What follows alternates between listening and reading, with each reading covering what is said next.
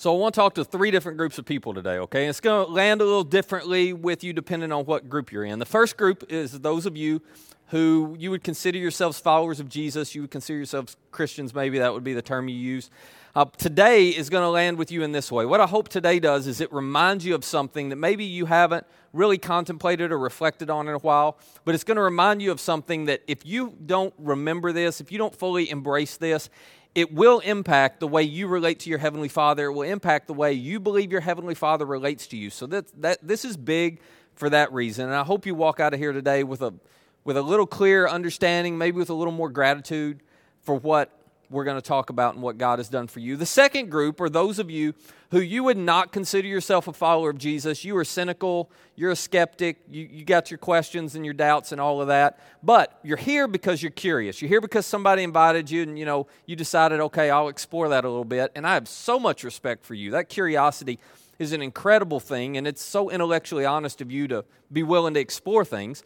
What today is going to do for you is hopefully today is going to connect a few dots for you, okay? Today's going to fill in some gaps as you're trying to explore faith and the idea of following Jesus and what that even means. I hope today connects some dots for you. And while you may not walk out of here, deciding, okay, I want to follow Jesus, at least today will give you a little bit more information and a little clearer picture of what that means. And then the third group, and some of you may not even realize until the end today you're in this group, but the third group would be those of you who you're not followers of Jesus, but you're right there on the edge. Like you're right at the line. You're just ready to step across the line. For some of you, you know you're not a follower of Jesus, and you've been exploring this, and you've been asking questions, great questions. You've been processing this through with people, and you're to the point where you pretty much get it. It's just not yet become personal. You just haven't made the choice to step across the line of faith. And I hope today is the day you decide to do that. Some of you might consider yourself Christian, or you think you follow Jesus, but as we go through today, you're going to realize, wait a minute, I don't think this has ever become personal to me.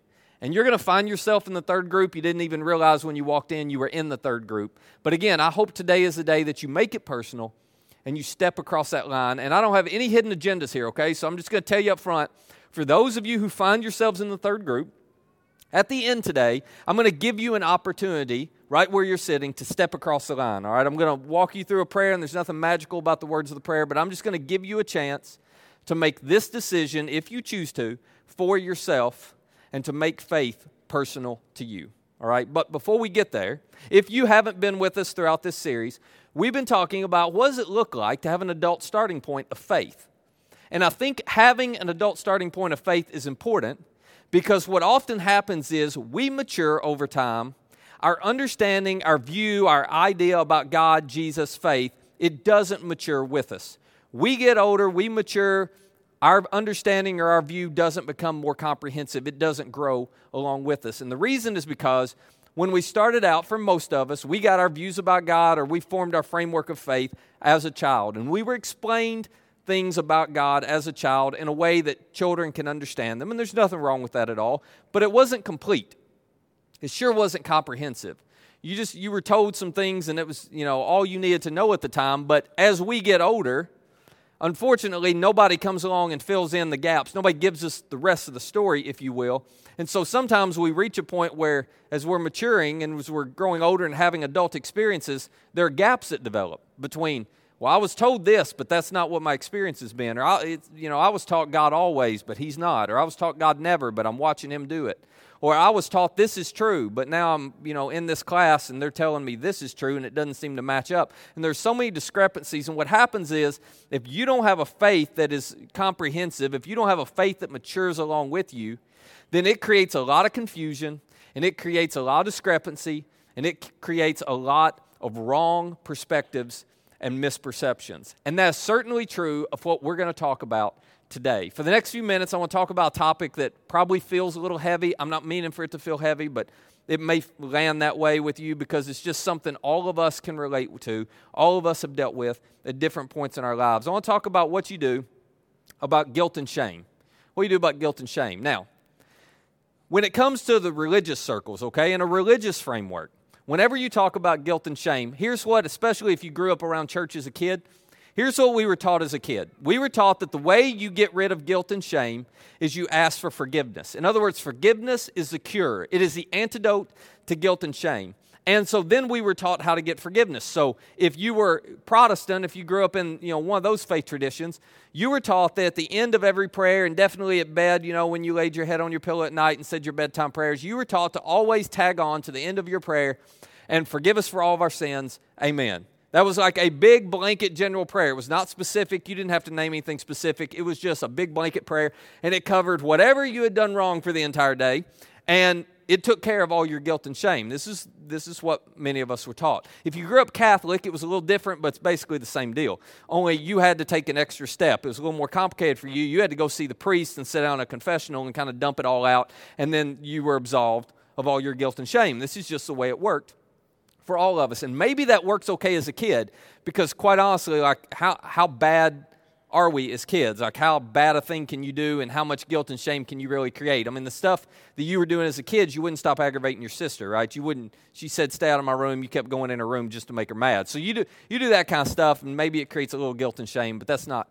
a big deal. The problem is we grow up and become adults, and the things that we do, I would say the sins that we commit that create guilt and shame, well, it gets a whole lot bigger as an adult, doesn't it? Now, when you get to be an adult, and you know this is just true for all of us, you get to be an adult and you start looking back, and you realize, wait a minute, there's not one little isolated thing here and one little isolated thing here. It's like there's this whole season of my life that I wish I could redo or undo. There's this whole chapter of my life I wish I could redo or undo. There's an entire relationship in my past I wish I could redo or undo, because everything that went on in that period of time, well, it created a lot of guilt and shame. And now I feel embarrassed whenever it comes up. I feel embarrassed whenever I think about it. I feel bad about what happened there. Because, and this is why, this isn't a religious thing, okay? We'll talk more about this in a second. I feel embarrassed or I feel bad because that's not who I want to be known as. That's not what I want to be known for. And so we try to forget it, and we hope it never comes up. And yet, isn't it funny how it always seems to circle back again and again and again? It's like, I hope nobody ever asks me about why my first marriage ended. Matter of fact, I hope nobody ever even finds out I had a first marriage. Let's just not talk about that, I hope nobody asks me about that money thing and, why I lost that job. I hope nobody asked me about that situation with the boss and, all that went on. I hope nobody asked me about that dating relationship. I hope they don't even know that I ever was in a relationship with and, what all went on there. Hope nobody asked me about my college years. Somebody says, "Hey, tell me about your college years," and your answer is, "I went." They're like, "Yeah, but no, that's all I'm saying. I went." Matter of fact, I can't even really remember anything else. It was all a blur, so I don't want to talk about it, I went. According to the records, I was there. I didn't pass a class, but I was there. I was enrolled. So we've all got those things, right? We all got a season, a stage, a relationship, a weekend, this moment, and we try to forget it. But isn't it true? Like, you're in a store and you round a corner and you see somebody and it just brings it all back.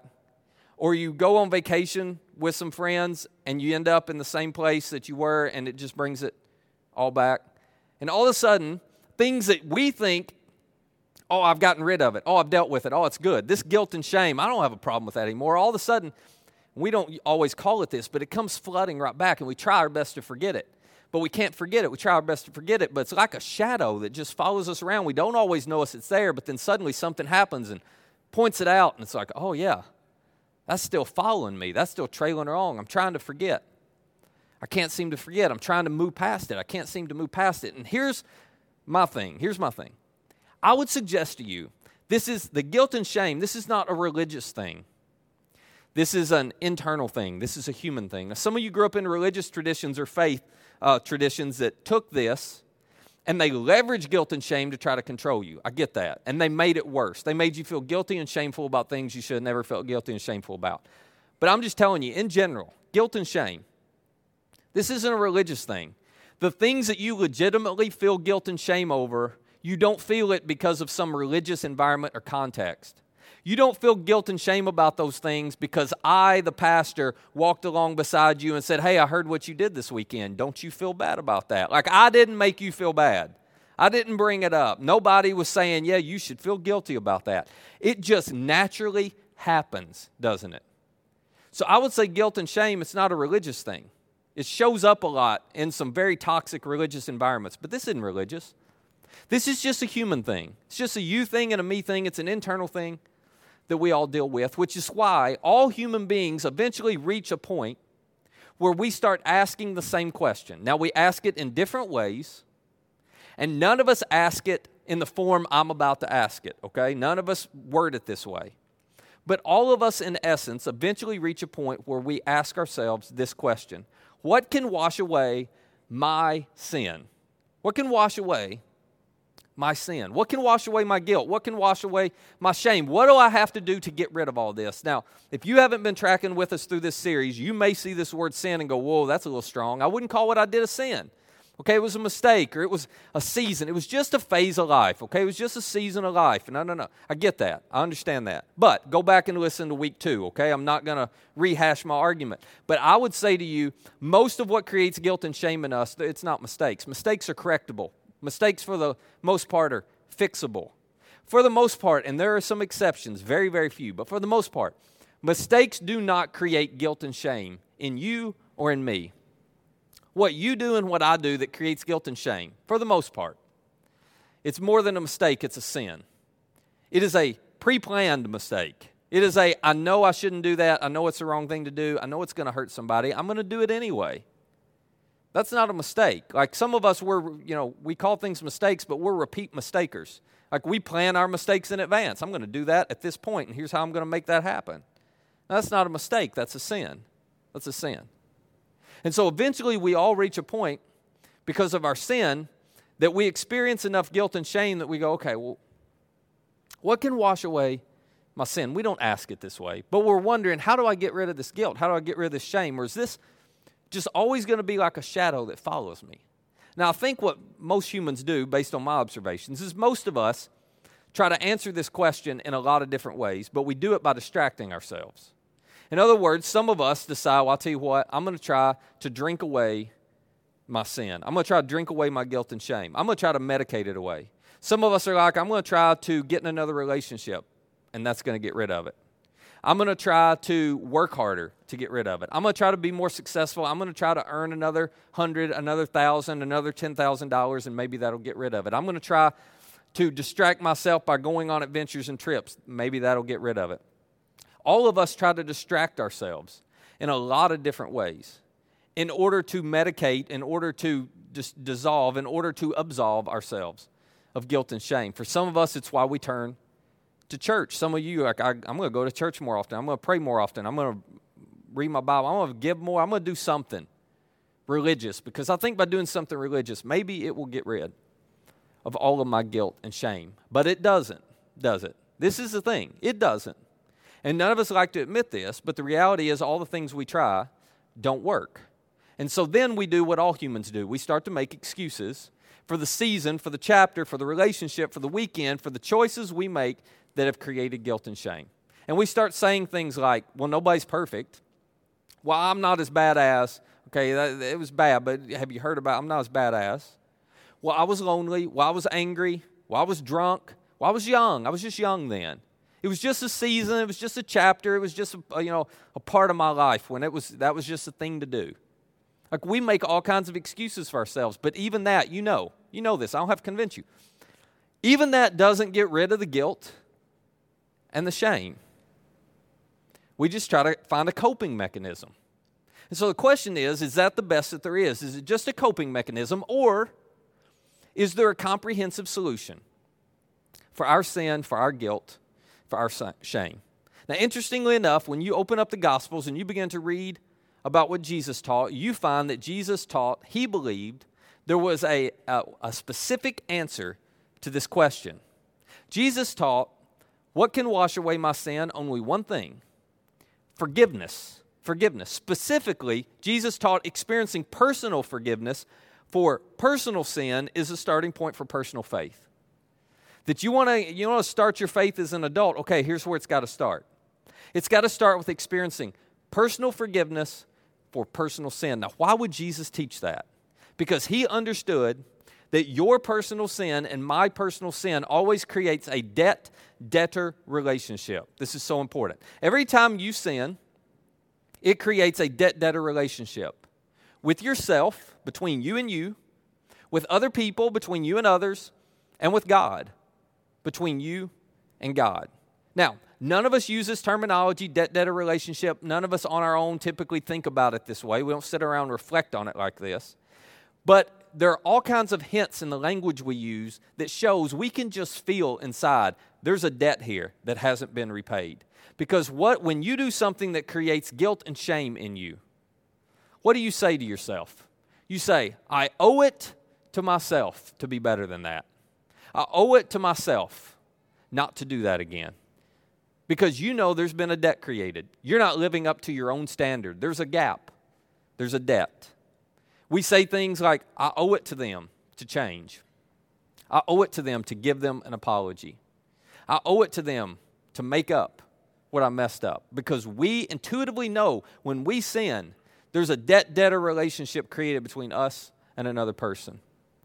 And we also know in those moments, we wonder, well, where do I stand with God? I'm not sure everything's good between me and God. And it's because there is a debt-debtor relationship created between us and God. And so the only way to get rid of guilt and shame and sin is to figure out, okay, how do I pay that debt? How do I pay that debt? Because quite honestly, for all of us, it's a debt we can't fully repay. We can't go back and undo what we did.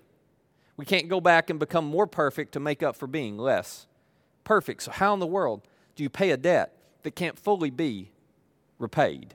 How do you pay a debt for sin that creates guilt and shame and just keeps following you around when you can't go undo or redo a stage, a season, a weekend, a relationship in your life? Here's what's interesting. If you study any faith tradition or any religious movement over the course of history, pick any one you want, every single faith tradition and religious movement provides an answer to the question, what can wash away my sin? What can wash away my shame and my guilt? Every single faith tradition gives us something to do in order to absolve ourselves of our guilt and shame. Now, they're all different in what we're supposed to do. Some of them say, well, here's a list of things you got to do, and you got to do these things to make up for the things you did wrong. Some of them say, no, here's some things you got to believe, and here's some sacrifices you've got to make. Some of them say, no, there's some pilgrimages you have to take. There's some places you need to go, and if you go to these places and then do these things in these sacred places, then everything is going to be okay. Some of them say, no, you can't fix it in this life. You're going to have to come back, and you're going to try it again in the next life and see if you can make it better. All of them give us an answer in terms of something to do. But Christianity is different. This is what makes Christianity so unique from any other, what you might call faith tradition or religious movement. See, when Jesus showed up on this earth, he didn't give us any list, and he didn't give us any places to travel, and he didn't give us a step-by-step plan for how to absolve ourselves of guilt and shame and sin. It's so interesting. Jesus didn't offer something to do as a solution to your sin. Jesus offered himself as a solution. This is what makes Christianity so unique. Jesus showed up and said, there is nothing you can do to make up for that. There's nothing you can do to absolve yourself of that. There's nothing you can do to atone for what you did. You can't make up for it. It's already done. You can't undo or redo what you've done. But I'm not here to give you a list of things to do. It doesn't work anyway. I'm here to personally be the solution for your sin. Now, this is so unique. But this is what the Jewish people believed would eventually happen one day. This is why they believed in a Messiah. They believed that God had promised a Messiah to come, and he would actually be the solution for their sin. Which is why in John, who is one of Jesus' disciples, in John's account of Jesus' life, he doesn't start with Jesus. He actually starts with another John that we all know of as John the Baptist or John the Baptizer. And John got that name because he was the very first person in recorded history, as far as we know, to ever immerse or baptize somebody else in water. Now, the Jewish people had a tradition, and here's what it was. If you were a non-Jewish person, which would be most of us, if you were a non-Jewish person and you wanted to become a Jewish person who followed the Jewish God, then there was a 5-step process you had to go through. And one of the steps in that process was you would find a body of water and you would immerse yourself under the water and come back up. And it was symbolic. It was symbolic that I am washing away my non-Jewish identity, and now I'm coming up and recognizing my new Jewish identity. That was one of the 5 steps. It was a big deal to convert to Judaism. Well, John is the first person who came along and said, no, you don't need to immerse yourself. I'm going to immerse you, and it's symbolic as well. It's symbolic that when you let me immerse you underwater, you are basically saying, I am identifying with John's message. I am identifying, I have a new identity as I come up out of this water, and it's based on what John is teaching. So what in the world was John teaching that would cause hundreds and hundreds of people out at the Jordan River to show up every single day and ask him to immerse them underwater? Well, he was teaching this. He was teaching Jewish people, the Messiah we've been waiting for, he is almost here. Jewish people, the Messiah who is going to be the solution to your sin, he's almost here. And so hundreds and hundreds of people would show up every day and hear him teach. Then they would say, we believe he's almost here, John, and we believe he's going to solve our sin problem. Go ahead and immerse us underwater. We want to identify with that message. And it had happened so often, it happened with so many people, that the religious powers in Israel, the religious powers that were seated in Jerusalem, they paid attention. And they became concerned because they were the liaison between Rome and the Jewish people. And they had all the power and they had all the money and they wanted to keep it that way. They didn't want anything to rock the boat. And there'd been a lot of people come along over the years who had said, hey, I'm the Messiah, but it would fizzle out real quick. It would be obvious they're not the Messiah. And yet here John is, and he's out there teaching something. They're not even sure what he's teaching. They just know this isn't fizzling out. The crowds keep getting bigger. Everybody is going out there. Everybody is talking about him. We got to figure out what's going on. We don't want him to rock the boat and to upset our power. And so, these religious leaders, the Pharisees and the Sadducees, they send a group to interrogate and investigate what's going on out there. And they get out to John, and their job is to ask John, okay, who do you say that I am? So they get there and they say, John, we got to talk to you. Are you the Messiah? Are you claiming to be the Messiah? And John says, no, I'm not claiming to be the Messiah, which catches them off guard.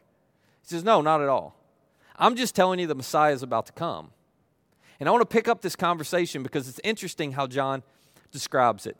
Finally, they said, these religious leaders, well, who are you? If you're not the Messiah, John, who are you? Give us an answer to take back to those who sent us.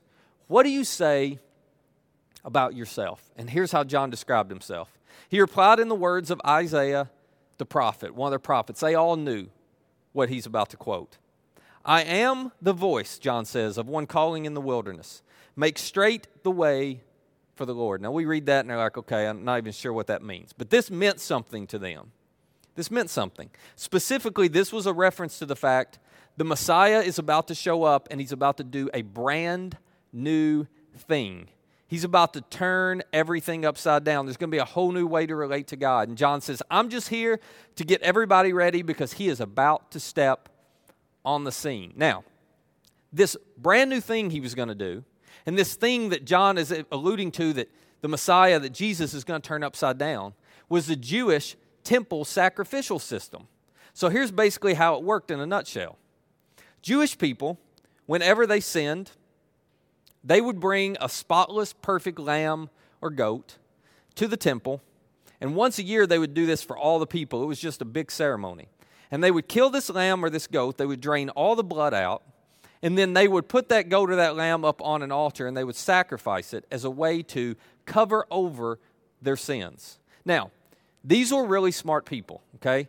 They didn't believe that killing a lamb, draining its blood, and putting it up there and sacrificing it on an altar and burning it, they didn't believe for a second that forgave them of their sins. They didn't believe that atoned for their sins. They knew it was just a lamb. It was just their way of symbolically showing God, we are owning our sin. We are owning we have done things we wish we could undo or redo, and it's created guilt and shame. And so we're doing this as a way to ask you, please cover over our sins. Don't hold them against us, God. But it was also a message to them. It was a reminder to them that when someone sins, something dies. When someone sins, there are consequences. Death is the consequence of sin. Something has to pay. And John's going, hey, we've been doing this for 1,500 years. It's all about to change. We've been doing this for 1,500 years. It's a new day. I'm here to get everyone ready. The Messiah is on the way. And then, John tells us, the very next morning, this is what happens. The next day, John saw Jesus coming toward him. This is so dramatic, we just miss it. But there are hundreds of people out there teaching. This was such a big moment for them. As John's teaching, as he's baptizing people, he sees Jesus coming toward him. And he says to the entire crowd, he stops what he's doing and says, look, look, look. In other words, pay attention. Hey, you guys know what I've been telling you. He's coming, he's coming. It's going to be a brand new day. That day's finally here. Look, right there he is. Look. And this is how he describes Jesus. The Lamb of God. Which sounds really religious and churchy to us, right? It didn't sound churchy to them. See, these Jewish people, when they heard this phrase, the Lamb of God, they immediately thought about that lamb that every year was sacrificed to cover over the sins of all the Jewish people. And so you can imagine that when John says, look, look, look, the Lamb of God, the entire crowd looks. And they're not looking for a person. They're looking for a sheep. They're looking for an animal. They're going, where is it? John, I don't see it. I don't see it. They assumed, oh no, oh no, oh no. The perfect, without blemish lamb that we've been keeping to do the sacrifice at the temple, somehow it's gotten loose. And how it got out here, I don't know, but that's a problem. We got to catch him before he has a blemish, and we got to get him back to the temple. I mean, they're all concerned about that. And John's going, no, no, no, no, no. Not a lamb, a person. See that guy right over there? Look, the Lamb of God. At which point they immediately thought of their sacrificial system, and they immediately connected the dot. Wait a minute, John. We don't know who that even is. We just know if you're telling us he's the Lamb of God, you believe he's about to pay for the sins of our people. Because when someone sins, something has to die. John says, that's exactly what I'm saying. Look, the Lamb of God who takes away the sin of the world. Literally, this means who lifts up and carries off the sin of the entire world. Our Jewish sin, our American sin, your sin, my sin. John says, this man right here, he's going to do something for us we can't do for ourselves. He's going to pay a debt we cannot pay. He's going to be the final and the ultimate sacrifice. You know a lamb wouldn't get it done. It's why we have to keep doing it over and over. It's just a symbol. This isn't going to be a symbol. He's actually going to do for us what we can't do for ourselves. He's going to take away the sin, the guilt, the shame of the entire world. And Jesus says, you're right, John. I want you to baptize me because I want everyone to know I believe what you just said. I am who you said I am. And so John baptizes him, and Jesus starts his public ministry. And he hints at this idea in his stories, and he predicts it when he's talking to people, and he discusses it very directly with his closest friends. And for 3 years, this is the conversation going on behind the scenes. For 3 years, the Jewish people are wondering, well, what's that look like, and what does it mean? And is he really going to do this? And then we come to Passover night. Now, Passover was a Jewish celebration that was so sacred. It was a Jewish celebration of something we talked about last week. A Jewish celebration of this idea that right before God delivered the people of Israel out of Egypt, out of slavery, he asked them to do a simple act of trust. He said, if you trust me enough to deliver you, I want you to put a mark over your door. And by putting a mark over your door, I'm going to pass over you, and the plagues are not going to come on you, and then I'm going to bring you out of Egypt. And they had done that. And so ever since then, literally for 1,500 or more years, they had Passover every year. They'd sit down, they would eat a meal, and they would remember the Exodus out of Egypt. They would remember this extraordinary act of mercy where God delivered them. So Jesus and his disciples, they're sitting down to celebrate that Passover, okay? They've got the meal there. They're getting ready to do it. I'm sure the disciples are getting ready for Jesus to tell the story again of the Exodus out of Egypt. And instead of that, Jesus says something that is so offensive. We can't, as non-Jewish people, we can't get this. It was so offensive in a Jewish setting. Here's what he says.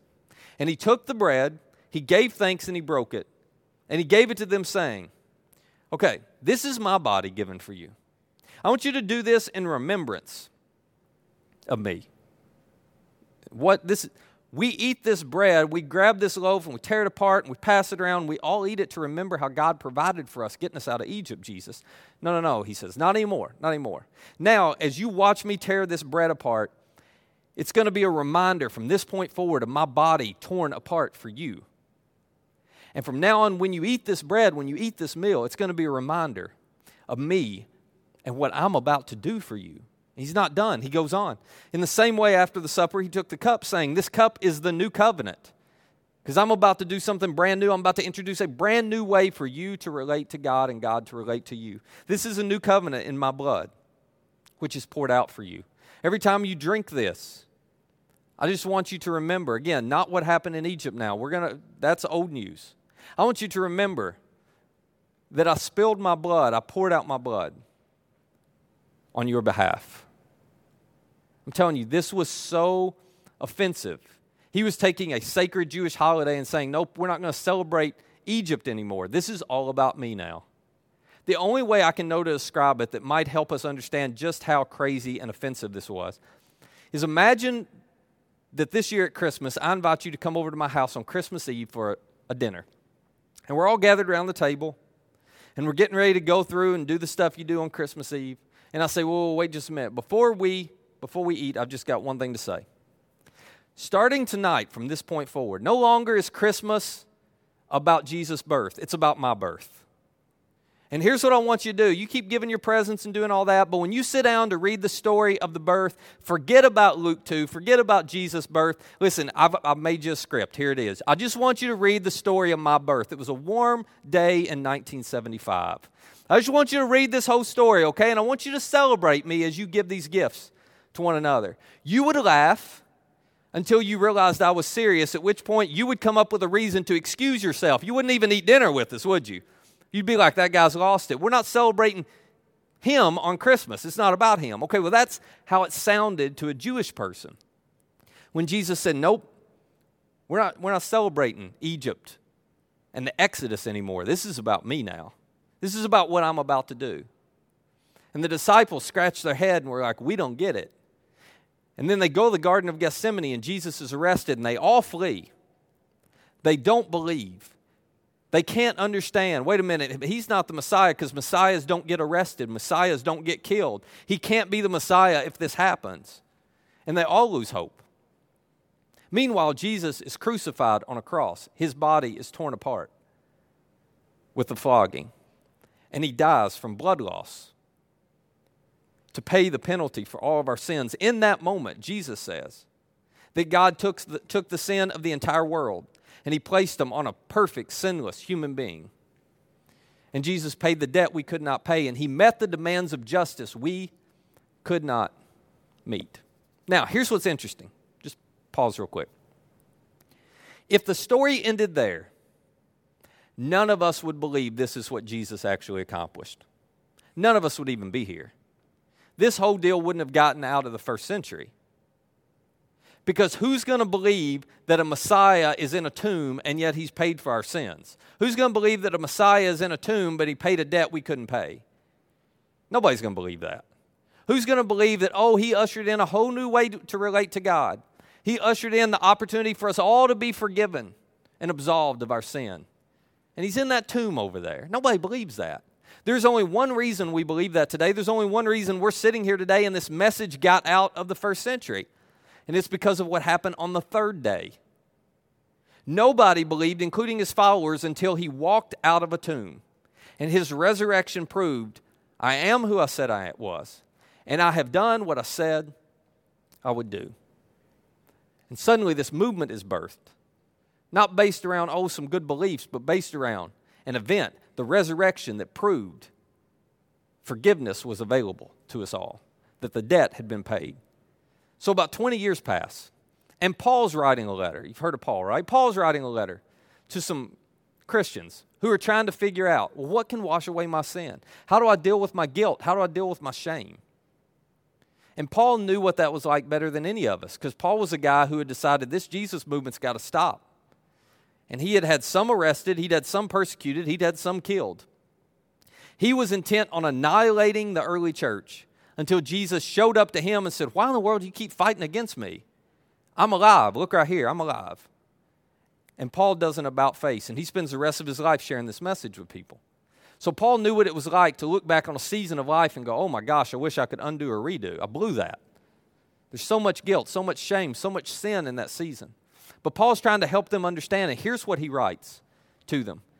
He says, He, that is Jesus, forgave us all our sins, having canceled the charge of our legal, here's our word, indebtedness. That's what forgiveness is. Forgiveness just means to cancel a debt. Somebody's got to pay, but you're not paying for the debt. I'm going to pay for it. Somebody's got to meet the demands of justice. You don't have to meet it. I'm going to do it. Somebody's got to die. I'm going to die. Paul says, He canceled the charge of our legal indebtedness, which stood against us and condemned us. He, that is Jesus, has taken it away, nailing it to the cross. Paul says, listen, I just want you to know, your debt's been paid. The debt of your guilt, your shame, your sin, He lifted it up and carried it off for you when He gave His life on a cross on your behalf. He met the demands of God's justice so He could offer you forgiveness. You could be a part of His family. So if you were to ask Paul, Paul, what can wash away your sin? Do you think anything can do it? He would say, absolutely I do. And that's my question for you. What can wash away your sin? What can wash away your sin? If you're honest, if I'm honest, we'd have to admit most of the things that we try to get to wash away, our sin, our guilt, and our shame, they just don't work. Like another adventure is not going to do it. Another affair is not going to do it. Another spouse is not going to do it. Another trip with the wife, more gifts for the kids, doesn't absolve the guilt and the shame. Another drink's not going to do it. Another time at church, more good deeds, more generosity, that's not going to do it. Because future goodness never cancels out past sinfulness, does it? Future goodness cannot cancel out past sinfulness. So if you ask Paul, what can wash away your sin, Paul? Here's what he says, nothing but the blood of Jesus. That's the only answer. That's the only solution. It is His death and His resurrection that makes it possible for us to be forgiven and for us to be free from all our guilt, all our shame, and all our sin. Nothing but the blood of Jesus can do it. And nothing but a simple act of trust is needed to experience that forgiveness. Now, one of the questions I get from time to time is, well, wait a minute then, why do I still feel guilty and why do I still feel some shame and why do I still have these memories and when I think about it, When the memories come back and when all that starts flooding in, here's what you have to remember. You don't have to forgive yourself. Yourself has already been forgiven. If a perfect, just, righteous God is willing to forgive you, then what right do you have not to forgive yourself? If a perfect, just, righteous God is willing to forgive you, then how dare you say, oh, I'm never going to forgive myself for what I did? No, when those memories come back, it is not a reminder of your failure. Once you've been forgiven and embraced the forgiveness Jesus offers, it is a reminder of that forgiveness, not a reminder of your failure. It is a reminder of this extraordinary act of mercy that He has demonstrated towards all of us. So, I want to ask you a question, and this is a question that is personal, and it's one that you may need to process through with some people or with your small group or starting point group. But it's a question I want you to spend the next few moments reflecting on. It's simply this. Has there ever been a moment in your life when you told God you wanted to receive His forgiveness? In other words, has there ever been a moment in your life where this became personal to you? Where it wasn't just, well, yeah, I believe in and I believe about and I've been around church. No. Has there ever been a moment where you personally chose to tell God, I need, I want, I trust you for forgiveness? Now, real quickly, let me just explain. There's a big difference between believing in and trusting in. I had a gentleman a few weeks ago who asked me about it. He said, hey, can you explain to me what's the difference in these two? And we started talking about it, and here's what we landed on. I'll give you this example. If I stood up here right now and I said, hey, I need to inform everybody that this building is on fire and you need to exit. Every one of you would believe that I had just said this building is on fire and you need to exit. Every one of you would believe that I exist and I was standing on the stage when I said the building's on fire, you need to exit. There'd be no doubt about that. But whether or not you actually exited the building would depend on how much you trusted in me. If you didn't believe I was telling the truth, you wouldn't budge. You just stay right there. But if you trust in me, you do more than sit. If you trust in me, that trust drives action. If you trust in me, that trust activates movement. And you get up and you leave the building. Well, there's a big difference in saying, well, yeah, I believe that Jesus died on the cross, and I even believe he was God in human flesh. There's a big difference in believing that and trusting in. See, when you put your trust in Jesus for your forgiveness, what you're saying is, this is where my hope and confidence lies, to be forgiven of my sin. This is where my hope and confidence lies, to have my sin washed away and to be in a right standing with God. I'm not counting on anything else because I don't think anything else will do it. I'm putting all my hope, all my faith, all my trust in Jesus. And I'm going to follow him because I think he's the only way. And he's the only answer to what can wash away my sin. That's what trust looks like. Some of you have never done that. Some of you have been in religious circles your entire life, but it's never been personal. Some of you have been exploring, you've never understood, oh, that's why Jesus came, and that's what it's about, and that's what it means to follow him. So in just a moment, if you're one of those people that's at the line and you're ready to step across, I'm going to give you a chance to do that. And then right after that, I'm going to ask the band to come up, and we're going to end today with a brand new song. Most of you will have never heard of it. But we wanted to end with this song because it is so powerful, and it reminds us in such a powerful way of what Jesus does in the life of an individual who chooses not just to believe about, but to trust in him. It's really easy to pick up. You'll be able to sing the chorus especially without any trouble. Here's what the chorus says. On my heart, this word is written, forgiven, forgiven. No guilt or shame can hold me. I'm covered by your extraordinary act of mercy on my behalf. And on my heart, this word is written, forgiven, forgiven. And once God writes that word on your heart, it can never be erased. It can never be undone. You are forgiven and you are free forever. Because when Jesus paid the penalty for your sins and mine, when he paid a debt we couldn't pay, he paid it completely. He paid it in full. So I want to give you an opportunity, if that's never been personal to you, to make it personal right now. And then we'll sing together. Would you bow your heads with me? If you want to personally embrace the forgiveness that Jesus offers, would you just tell him, thank you, Jesus, for doing for me what I couldn't do for myself. Thank you for paying a debt I couldn't pay. Thank you for offering a forgiveness that I don't deserve. Thank you for dying on a cross and rising again to pay the penalty for my sin and to prove that you are who you said you were. So I'm going to trust you. I'm not just going to believe about you. I'm going to trust in you.